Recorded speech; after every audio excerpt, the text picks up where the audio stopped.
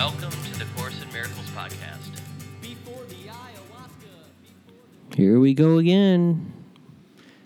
Course in Miracles podcast, lesson 120. So we are just about 1/3 of the way through, which is a really good start. Thanks so much to each and every one of you. I hope that you have had some of the experiences I've been referring to where the Holy Spirit just comes in and shuts you up. And it's a beautiful thing.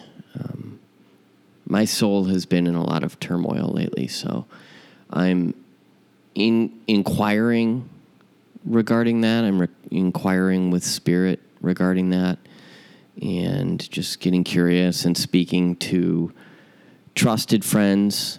It's good for us to have trusted friends. It's good for us to have people who we can confide in. It is good for us to have people who we can have real talk with and who can hold us accountable.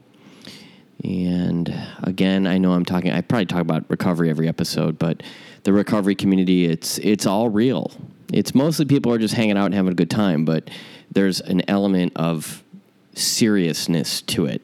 Deadly seriousness, which is really amazing because I couldn't imagine I don't know how people go through life without programs, without people that they can be real and raw and open and authentic and crazy around and with. I was at this meeting last night, this recovery gathering last night, and there's this guy in the front row, and I've seen him around for years, and I wouldn't consider him a friend. But he's got this, I think I was talking about him in a couple episodes ago. He's wearing this, he's got this Love Jesus, bright white Love Jesus shirt. And I think on the back it says, "To hell with the devil" or something. And he's just on fire with Jesus. But, so I was all inspired by him when I was sharing about him the other day. And last night there was somebody up at the podium giving like a talk, giving a share, and he started antagonizing him from the stands, like from the front row. He starts purposely coughing and sneezing just to irritate this guy. And so here's another beautiful thing about recovery. Yes, there are very spiritual people. There are people who are committed to walking these spiritual lives or living these spiritual lives into doing the right thing. There are also people who are, for the most part, like myself, prone to become enraged and insane very quickly. And so there's this guy, this Jesus freak in the front row, just antagonizing this guy. Literally, like the guy would go to talk and he would go, achoo, achoo. And he was obviously doing it on purpose. And the guy looks over him and he basically threatens him and then leaves the podium. And I thought he was going to hit the guy. I thought he was going to punch him in the face. Everybody kind of did. There was this tense moment and I was like, oh man, there's going to be a fight. And in the house of God, and he just walked by him and went out and left the room and never came back. So much for Jesus, so much for Jesus freaks, so much for spiritual awakenings. But it was just an opportunity to practice the principle. So it was an opportunity. This is a sick person. This is a sick man. How can I be helpful to him? God save me from being angry, that thy will be done. Said that prayer about him. And then we were out at fellowship afterwards, like having pizza and ice cream at this place where we go after the gathering. And somebody brings him up, and it inevitably, the people are like, I hate that guy. Oh, did you hear about this one time where he did this? Or did you hear about this one time where he did that? He's crazy. And then it inevitably came back to, well, we need to pray for him because this person is lost. This person is swirling around in the spiritual ether, stuck in this human experience, just like the rest of us. I don't know if he's in the ether, if he's in the human experience, but you get what I'm saying. And so I at least had a moment for him. I'm like, well, that sucks to be the guy. It sucks to be the guy that has to go around pissing people off for kicks. And it sucks to be the guy that everybody kind of hates. Like, what's going on there? And that is something to have a lot of compassion for. That is, forgive them, Father, they know not what they do. That is, that's what this stuff is for. This stuff is for when that type of stuff happens.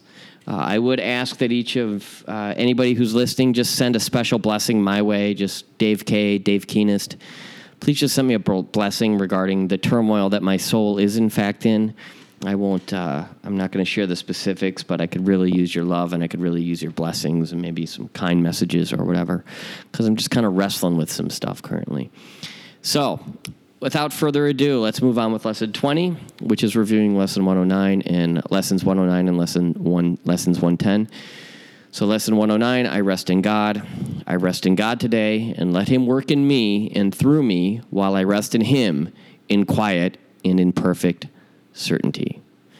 I rest in God today, and let Him work in me and through me while I rest in Him in quiet and in perfect certainty. I rest in God, Lesson 109. And then Lesson 110, I am as God created me, which is also, I mentioned this a few episodes ago, it's the only lesson that there's a repeat of. I am as God created me, which is also Lesson 94, I believe. I am God's son. Today I lay aside all sick illusions of myself and let my Father tell me who I really am. So today I lay aside all sick illusions of myself. So I'm not a schmuck or a shithead or a coke fiend or a drug addict or a whatever, right? I just let my Father know who I really am. I am who God created me. You are who God created. You are how God created you. You are as God created you. There we go. I am as God created me. You are as God created you. I am God's son. You are God's son or daughter or whomever. So we're going to lay aside all the sick illusions that we have about ourselves, and we're going to let God tell us who we are. And we're really good at making up stories about who we are. We're really good about making up stories about others. It's really easy, that guy I gave the example of earlier. It's really easy to make up a story about that guy and about what a schmuck he is and about how he's a religious hypocrite and about how dare he wear that Jesus stuff and who does he think he is? He's the last person in the world like Jesus. What's he doing at our meeting? He needs to never come back. I hate him. It's very easy to go there. It just is. It's almost like human nature.